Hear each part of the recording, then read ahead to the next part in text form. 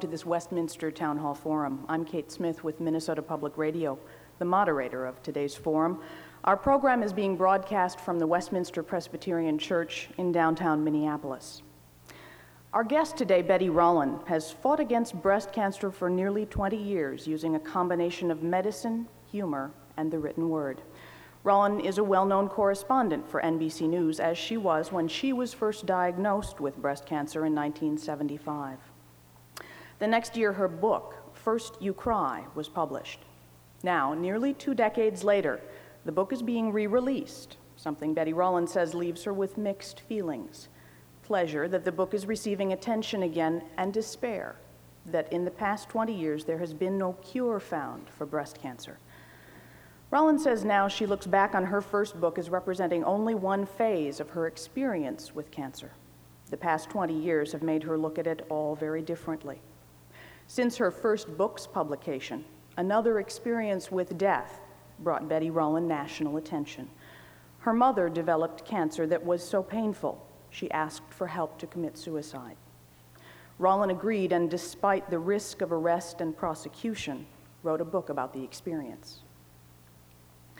Betty Rollin helped make cancer something people could talk about.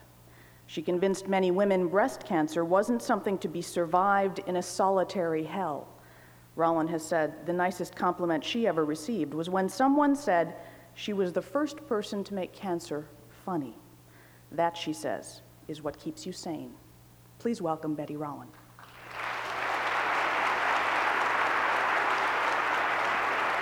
Thank you. Thank you so much. It's a treat to be in Minneapolis, and it's positively awesome standing in a pulpit. I'm not used to resting my notes on a major Bible. I'm not entirely sure, to tell you the truth, how my Jewish mother would have felt about my being here, but my Presbyterian mother-in-law would have been tickled. I'm actually just kidding about my mother. She would have been honored that I was invited to speak here, as am I. As you know, I'm going to talk to you today about my mother, who was actually the world's most cheerful person. I'm sure you know the type. My mother's glass was half full, the kind of person who's glad it rains because it's good for the flowers. And when her only daughter got cancer, she was sad at first, of course, but wound up thinking, well, just isn't it great that you didn't die? Which I had to agree with her there. And when at the age of 74, she got ovarian cancer, she fought the good fight. She endured the most punishing chemotherapy, and during the year that chemotherapy bought her, lived to the hilt. She even had a beau, and as you can imagine, the people who made the television movie of Last Wish were really very pleased about that they could work that into the plot. They kind of made more of it than was really true, but you know, that's show business. When the cancer recurred, of course she was sad. Still, she took it in stride. And then it became clear that the disease had gained a foothold and that death was near, though in her view, not near enough. One late afternoon I'll never forget, she told me what she wanted to do about that.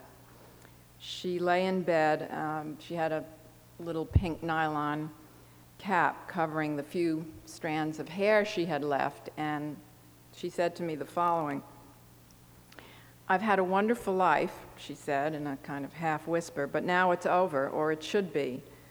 I'm not afraid to die, but I am afraid of this illness, what it's doing to me. There's never any relief from it now. Nothing but nausea and this pain. There's no treatment anymore. So what happens to me now? I know what happens. I'll die slowly. I don't want that. Who does it benefit if I die slowly? If it benefited my children, I'd be willing, but it's not going to do you any good. It's not going to do Ed," that's my husband, "any good. There's no point in a slow death, none. I've never liked doing things with no point. I've got to end this." Many sick people talk this way. Some of them don't mean it, some of them mean it. I knew my mother meant it because she talked this way continuously over the next few weeks, even on days that she didn't feel so bad.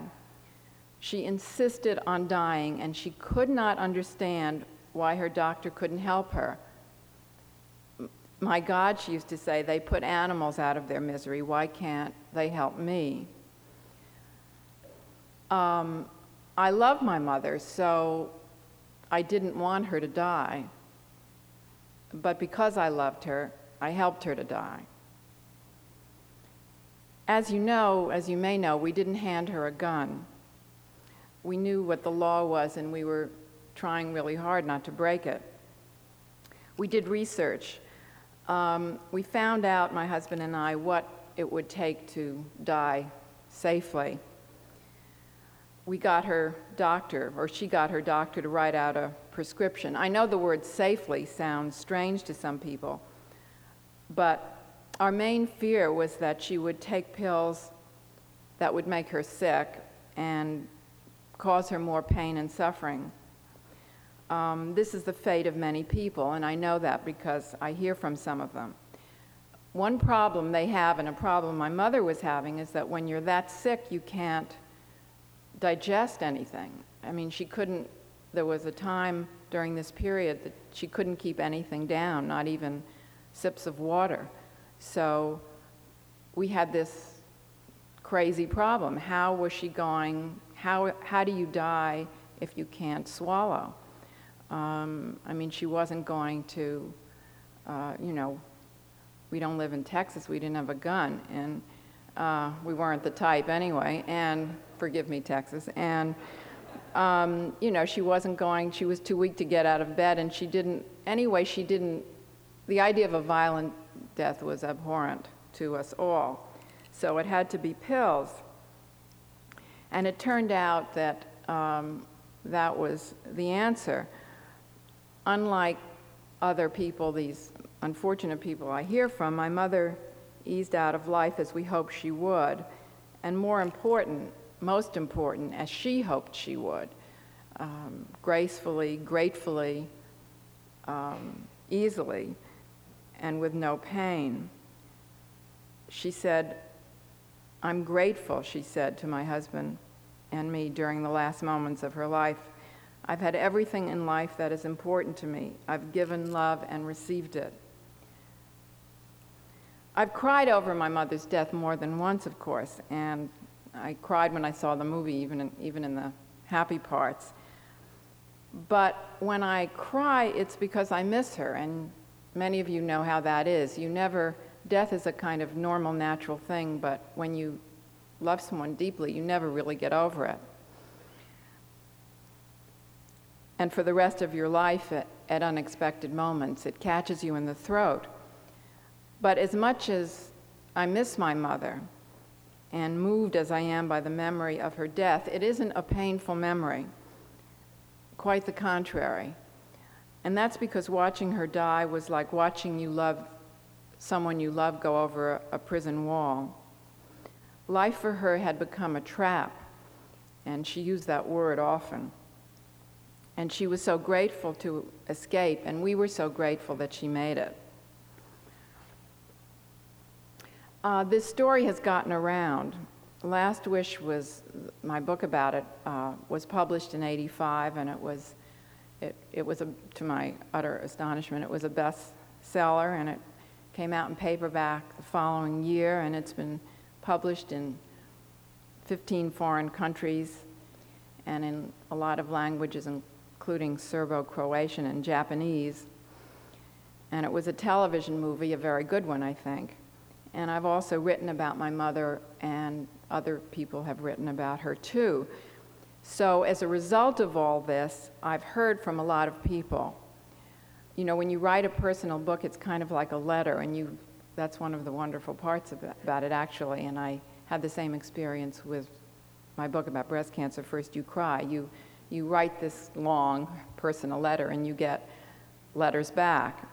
And particularly from women, I might add, who seem more comfortable about spilling. To say the mail from Last Wish has been interesting is an extreme understatement. I brought a small fraction of it with me today, and I'd like to share it with you. In general, the response as far as the pro and con part of this issue goes, the issue being assisted suicide, I would say 99% of it was sympathetic. And the response to the movie was the same as the response to the book, which was surprising to me and probably surprises you. That may be in part, as far as the television movie goes, because when people write letters, I found out they write to their local stations, and so the network doesn't necessarily know about all the angry mail, and I would imagine there was some, but anyway, I never saw it. And I like to think that another reason possibly that there wasn't so much that the response was positive is that when people watched the story, and the same was the case when they read the story, it forced a kind of understanding. I think it moves people when you write a story from the theoretical to the particular, to the human. And I think that they felt empathy for my mother and for her wish to end her life. There have been different kinds of positive responses.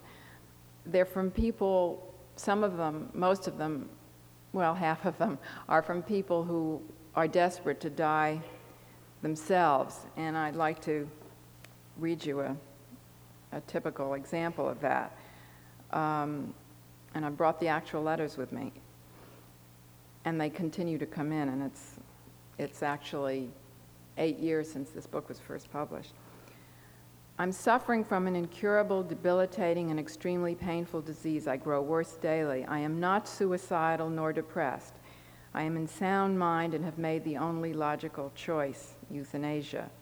Please, I implore you to tell me what I need and how to get what I need in order to exit this world with a painless dignity. Another. I am one of the many who are dying an inch at a time. I strongly agree with your mother that I too want to die with dignity rather than rotting like last week's garbage.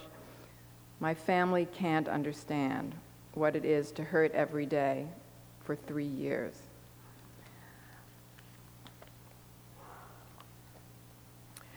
Many letters are from people who went through a terrible experience with someone they loved. There's a lot of guilt in these letters. Sometimes it's years after the death. One 40-year-old woman wrote, "You see, my mom died of multiple myeloma, cancer of the bone marrow, nearly 23 years ago. She was 49. I was 17 at the time. Days before she lapsed into a coma, she motioned to her pills and asked me to help her die. Seeing my mom, now weighing about 80 pounds and in terrible pain, it was the worst moment of my life. I almost did it, but I was too scared."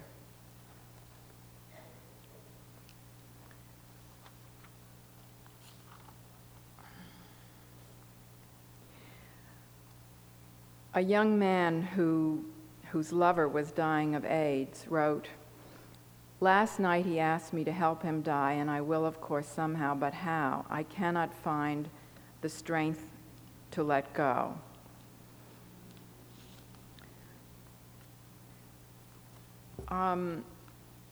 These two letters, these last two letters, are the sort that made me realize, as I hadn't before, that what I did with my mother, helping my mother to die, is not something family members should be doing.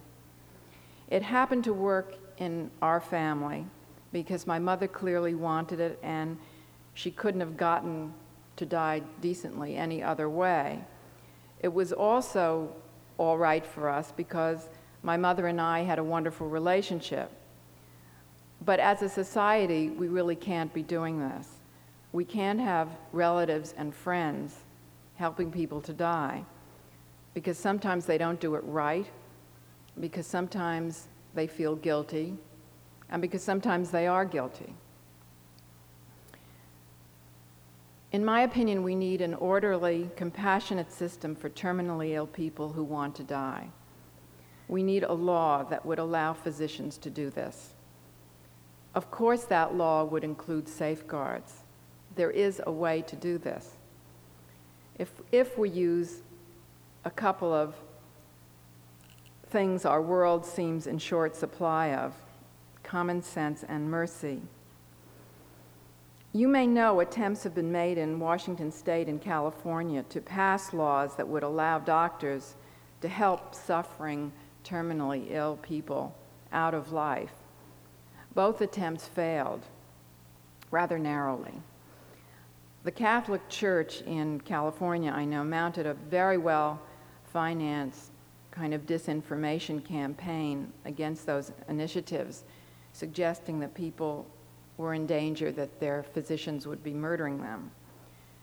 Even so, as I say, the initiatives in both states failed rather narrowly, and a group called Americans for Death with Dignity, of which I'm a proud member, plans to put this on the ballot in California in 1996, and also Oregon is making similar plans for next year. I haven't yet told you about the majority of letters I've received. They're not from people who want to end their lives now. They're from people who probably will never want to end their lives.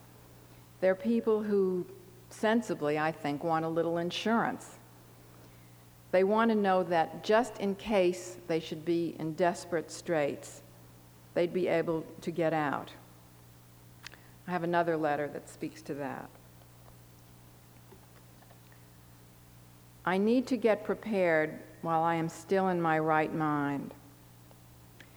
Could I obtain the medication and freeze it? How can I even obtain it?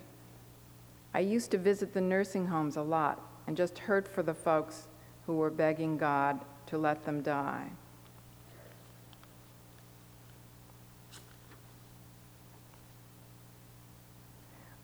Another one, I love life. I look forward to every new day and hope in some way that my demise will be peaceful, calm, and happy for me. I'm a happy person and mentally very active, but I am really worried about a catastrophic illness. I do not want to hang on indefinitely. If I was incapacitated in any way, I cannot go to Holland, where euthanasia is acknowledged. What a pity. They shoot a horse if it breaks a leg and put a puppy to sleep if he is hurt bad, but a human being must suffer. My children are not close by. I have a daughter who is married into a strict Baptist family and wouldn't think of bending any rules. I'm a universalist and flexible. So,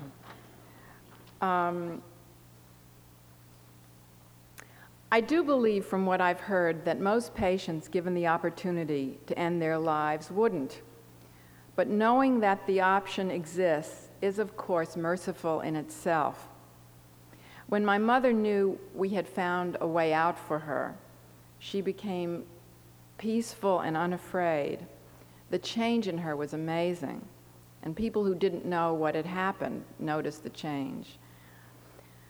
She felt in control, and in a sense, that's what this is all about. People are so afraid of not being in control, and they're right to be afraid. Who of us knows who will die in his or her sleep at the age of 99, and who will be strung out into life beyond a point that we want to be? Attached to some bed full of tubes, begging some indifferent or helpless health professional to release us. It's sometimes very hard to understand the opposition. Sometimes I think it's a failure of imagination. I think there are people who've never felt really horrible. I mean, they maybe had a stomachache once after eating too big a lunch, but they don't really know what suffering is. and they can't somehow empathize with people who are at the end of life and have nothing ahead but suffering.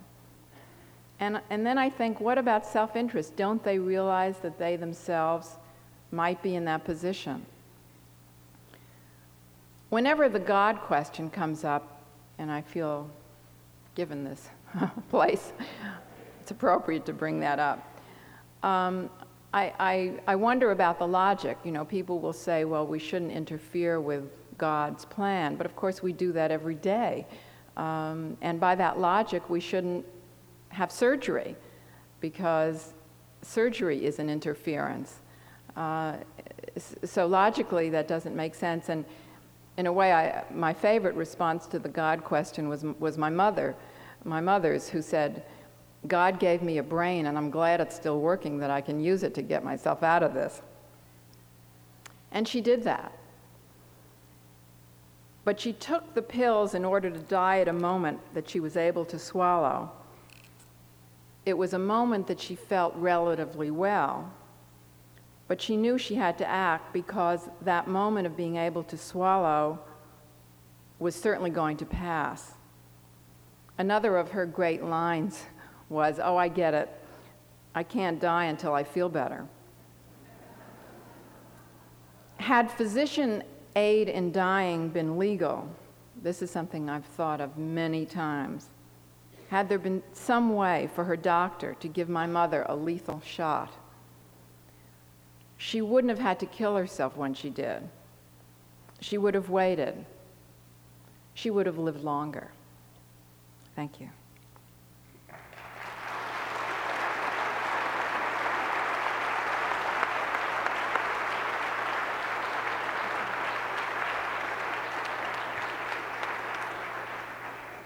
We've been listening to Betty Rollin on the Westminster Town Hall Forum. The forum is being co-sponsored today by Abbott Northwestern Hospital and the Virginia Piper Cancer Institute. We're going to move into a question and answer session now, and for those of you here in the sanctuary, you have yellow cards. We'd invite you to write down your questions on those cards, pass them to the aisles, and the ushers will pick them up and bring them forward. Today's questions are going to be sorted by Dr. Liz Bennett and Val Hallgren. I would also like to encourage, if you're a member of our radio audience, to please call us with your questions. The phone number here at Westminster Church is area code 612-332-3421. And I'd like to invite you back to the podium for questions. I would like to begin. You have spoken, it seems, quite a lot about breast cancer. And I wonder whether you get as many invitations to speak on the subject that you're speaking to us today. Well, one reason I'm particularly glad to be here is that I almost never get asked to speak about this, about assisted suicide. And in fact, I do a lot of speaking about breast cancer, and very often it's at hospitals, and very often I'm asked, please don't talk about that other stuff. And I try to be obliging. It always comes up in questions because, of course, people are interested in this. But the medical profession is a lot of people in the medical world are very uncomfortable with this subject and really would just as soon not hear about it. But as a result, I almost never get asked. I can't even remember the last time I was actually invited to speak about this. I think it was at another Presbyterian church, so Presbyterians are doing something right. Would you explain briefly the legal consequences you faced in making the decision you did to help your mother? Well, as you may know, assisted suicide is illegal, and you might wonder why I'm here and not in some prison, and I never was, and we never did have any legal problem. And the reason for that simply was that my mother was able to take these pills herself. We were there, my husband and I, with her. I mean, I wouldn't have dreamed of not being there with her. But she did this herself, and so we were not actively involved in her death. It wasn't as if we handed her a gun. So that was for that reason, since the help we gave was indirect, really the research that we did to find out what to take. She was able to do it herself, and we were not prosecuted. Although if we happened to live in New York, where the district attorney is really busy. I mean, there are a lot of bad people in New York, so he really didn't. I think he was just as happy not to have to bother about us. But if we lived maybe in a place where there are more good people, we would have had a district attorney who was political or something. We would have had some prosecution. Nice segue into this next question, which is, what is your opinion of Dr. Jack Kevorkian's work?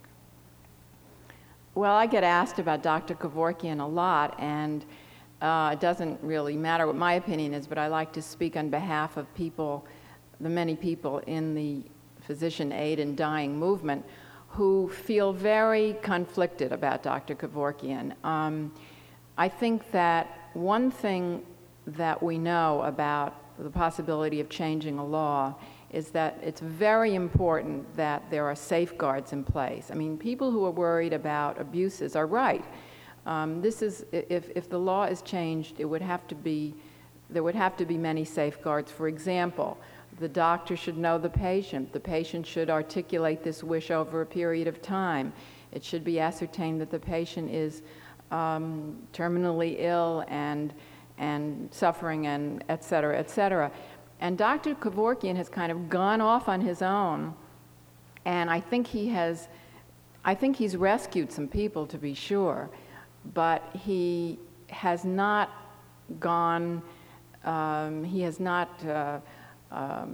taken steps with all of these safeguards in place.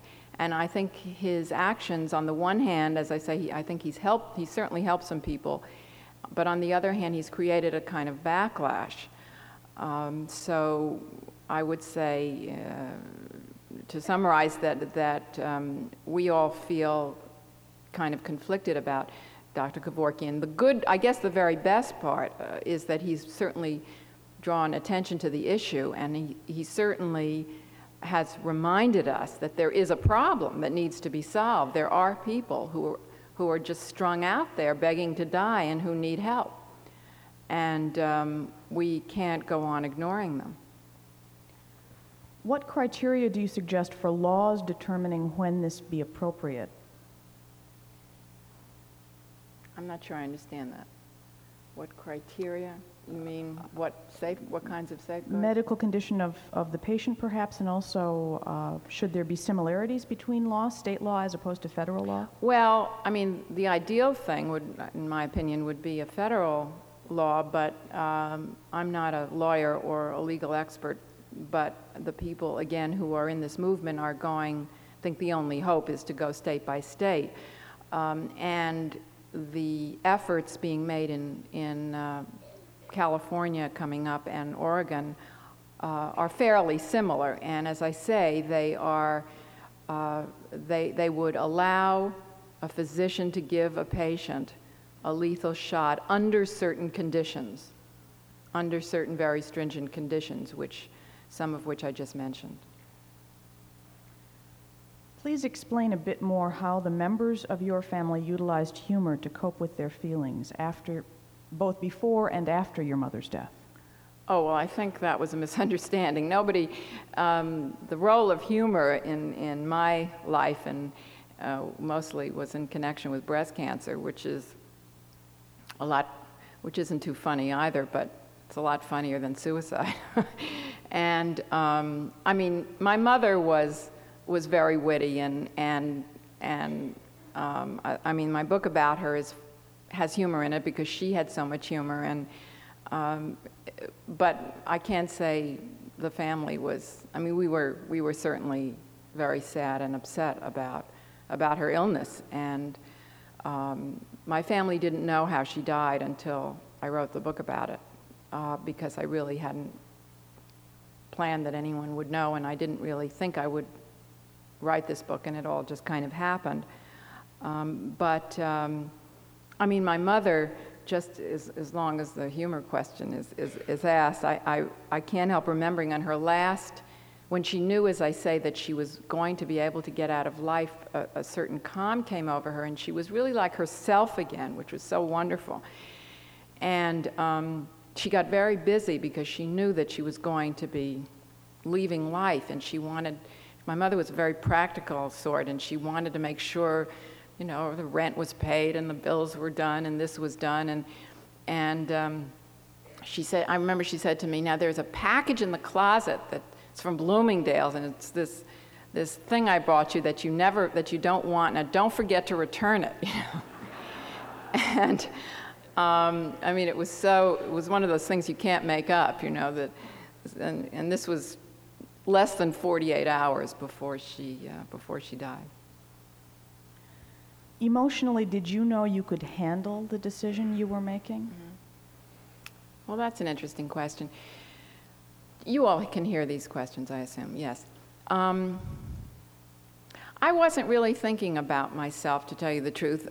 I was thinking, I mean, my mother wanted this death, and there was no way I wasn't going to help her, and I wasn't really thinking about how I would feel about it, or how I did feel about it. I just knew that we had to do this, and it seemed right to me. I mean, it just seemed, I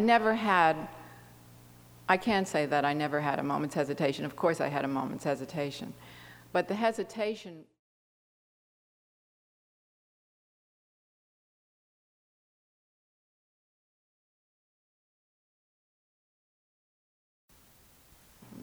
kind of situation. And I just didn't think about it. What would you say to people who were once very ill and willing to end their lives but couldn't, and now are still alive and glad of it? Isn't recovery unpredictable? Mm-hmm. Well, that's a good question, too. Isn't recovery unpredictable? Some recovery is unpredictable, and some recovery is not unpredictable. I mean, if you have a situation, that's why the safeguards question is so important about this law.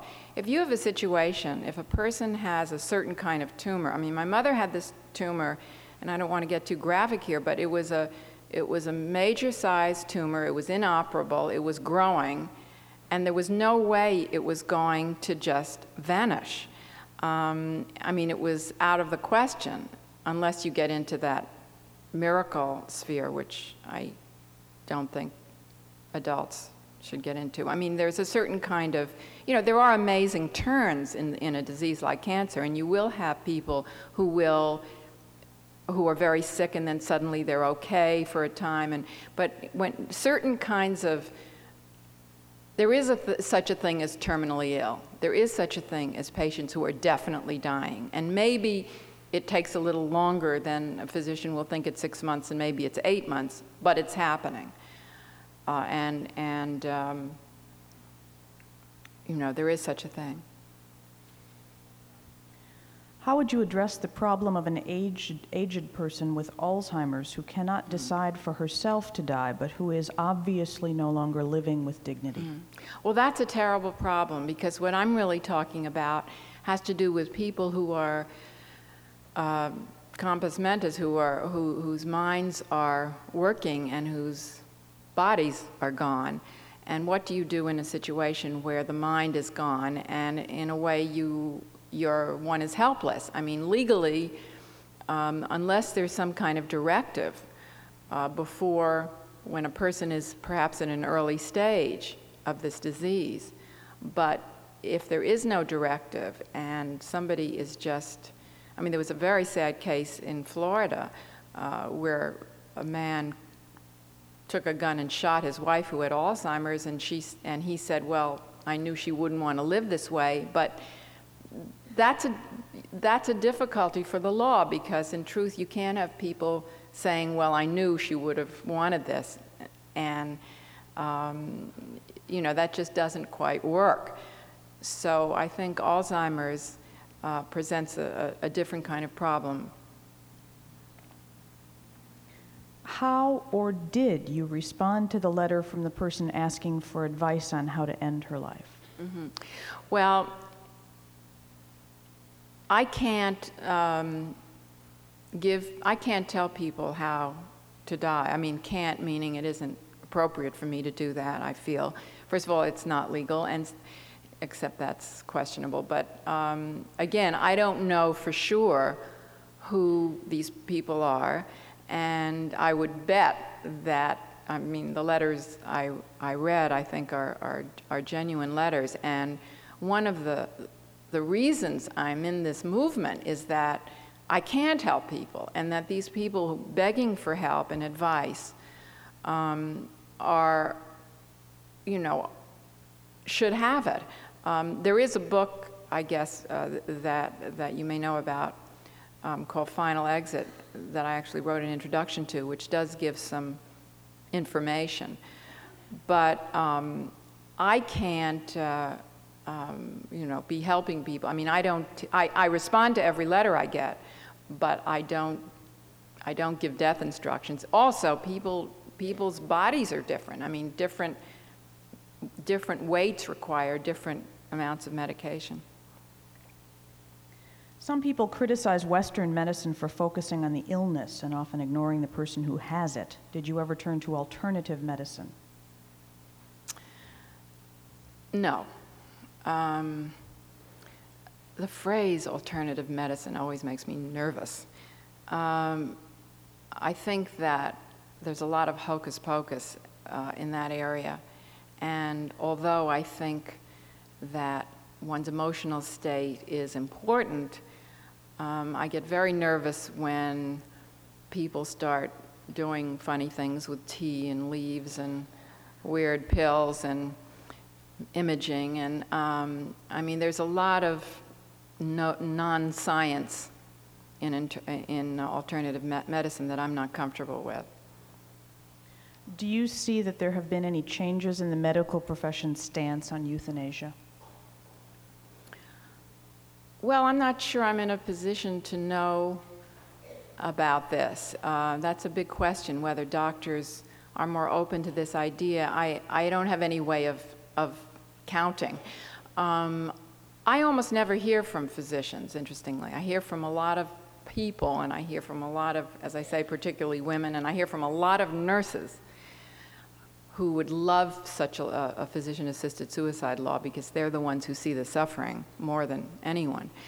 And there are obviously some physicians who are in favor of this. And you may know about Dr. Timothy Quill, who wrote about assisting a patient of his to die in the New England Journal of Medicine.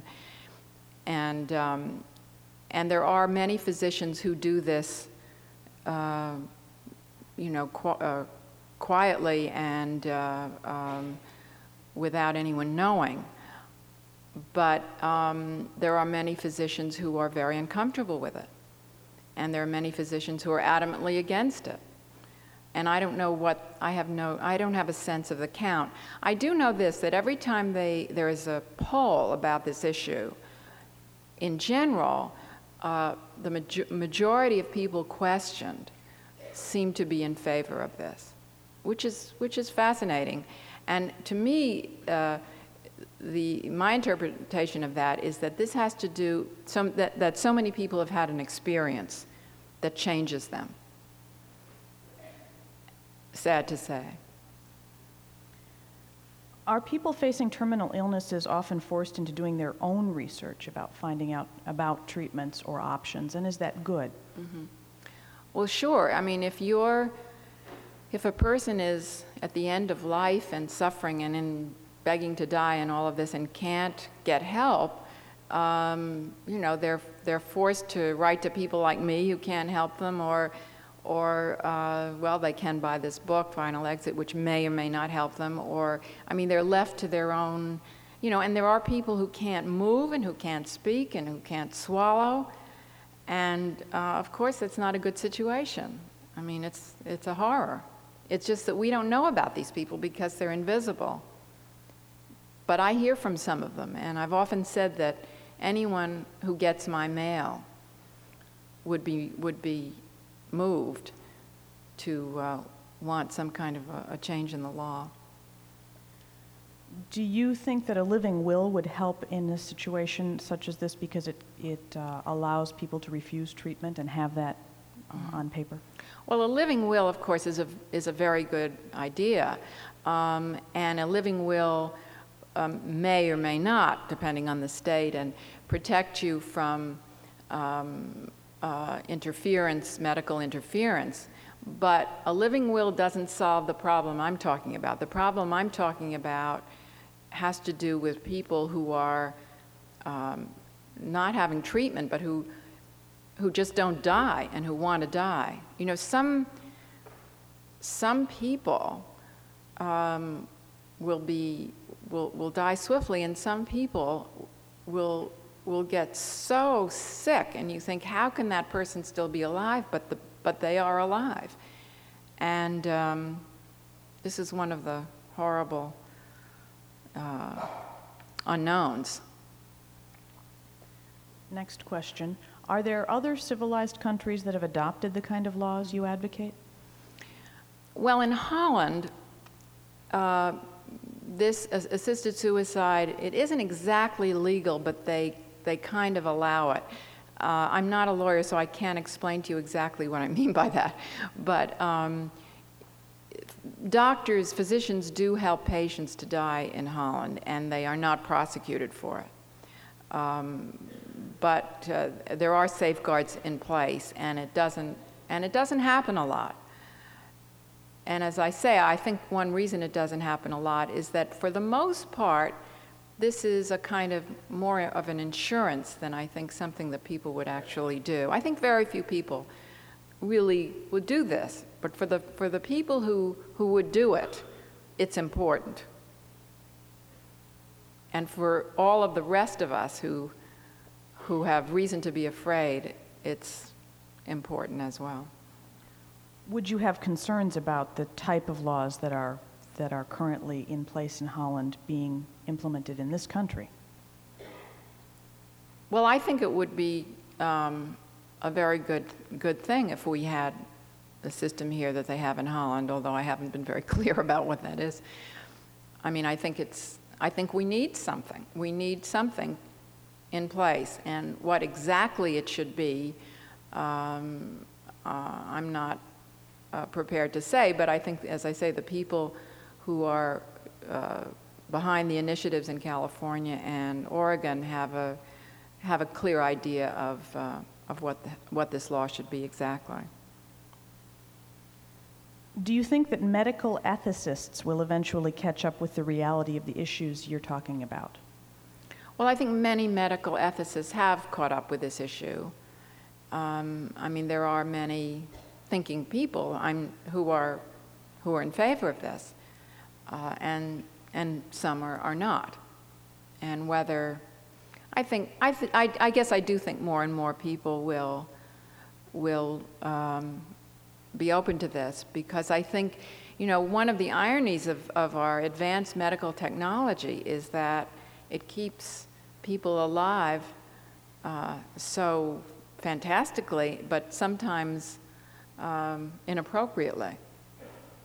And we'll continue to see more of that. What would you say to people who think what you did for your mother was a good thing, but say they couldn't do it themselves? Well, I totally understand that. And as I said, I don't think family members should be doing this. It's kind of dangerous. I mean, it's dangerous in that you might muck it up and the person doesn't take the right dose or can't, or you don't know how to handle it, and they wind up sicker than before, which is really, as I say, a horror. And also emotionally, it's dangerous. I think, you know, there's the possibility of you help the person and then maybe you feel terrible about it. I think that's why we need physicians to do this. This next questioner writes, I have terminal cancer and anticipate sometime in the future a lot of pain. What can I do now locally and nationally to effect change? Is there anything I can do with my physician and/or attorney for when the law changes?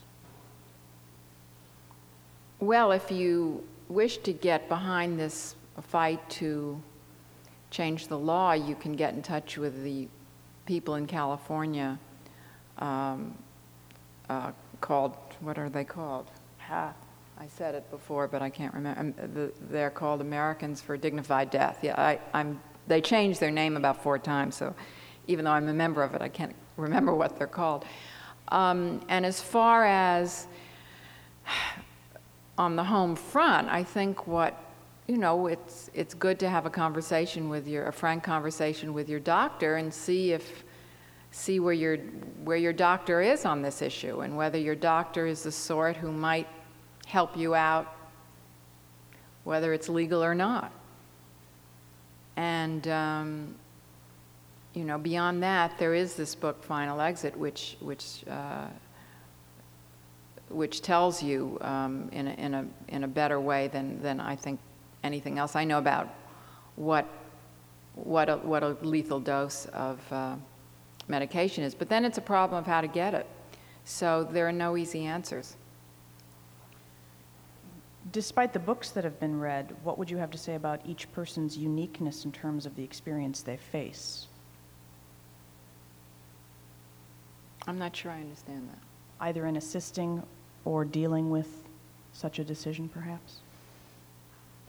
Well, of course, each person is unique, and each situation is unique in a sense. And I think that there are people who are suffering horribly and at the end, and who want to live out every last second. And I believe, by the way, that is their right, and that we should support those people. And I'm a major fan of hospice, and I'm a major fan of good pain medication. And I think this is all about what people want. And if people want to live and to be as pain-free as possible, we should do better with them. And I think the people who say if we did better with them, then fewer of those people would want to die, have a point. But they're not right about everyone. Because there are people who, even though they can be kept relatively pain-free, still feel that the quality of their life is so diminished that they want out of life just the same. Since doctors deal with suffering every day, do you find most doctors approve of assisted suicide? Well, that's kind of a question that came up before. I really don't know about most. I don't know about numbers. I just can't answer that. How did you learn to laugh at cancer? Well, I had breast cancer, and I had it twice actually, and when you have something very scary which occasionally kills people, more than occasionally kills people, and you wind up alive, it really cheers you up. And you find yourself making tasteless jokes about, the breasts that you lost, and how, they're nice, but after all, you don't walk on them or hail taxis with them, blah-de-blah, and ho, ho, ho, and that sort of thing. And I guess I do feel extremely lucky. And there are a lot of us, actually, women who've had this disease who are alive and who will remain alive for quite a long time. And we're mostly a pretty cheerful group. Do you think that there are enough support systems built either for people who are dealing with terminal diseases or for their family members that were not around, for instance, a decade or more ago?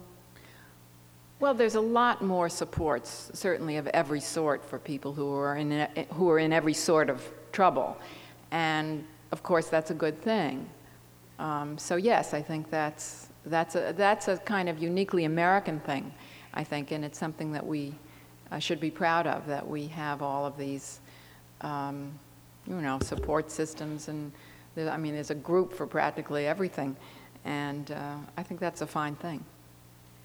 Do you ever feel like you're letting people down who ask you specific questions about assisted suicide when your response to them must be, I can't tell you how to do this? Absolutely. I mean, when I get a letter such as the ones I've read from people asking me what should I do, and I can't tell them, it's haunting. I mean, it's terrible. And again, it's one of the reasons I'm in favor of physician-assisted suicide, because these people have a right, I think, to have assistance if they want it, or to know that should they get to that moment, that they're desperate to get out of life and have a perfectly reasonable kind of desperation, that there would be somebody there to help them, somebody reliable. Does it concern you that this debate will be focused legally rather than ethically or morally? That the choices will be made in courts?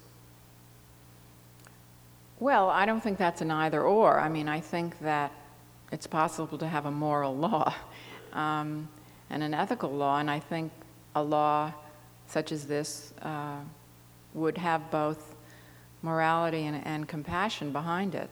So, but you need to have a law because you need to have safeguards in place.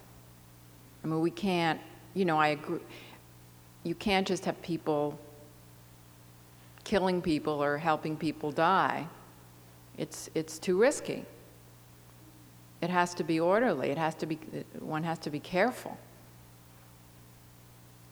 Do you think people have come to appreciate your irreverence to a certain extent about dealing with cancer in a way that has helped strengthen your message over the years? Well, I'm certainly not the only person who feels lighthearted about having had cancer and having not croaked. I mean, a lot of people feel, really good about this, and I'm not alone. So, yeah, I think people respond to a kind of irreverence about it, and there's something about laughing about a thing too that it's kind of a slightly an assault motion. I mean, it's sort of it's a way of not letting it get the best of you. It's a little kick, and I think it's helpful.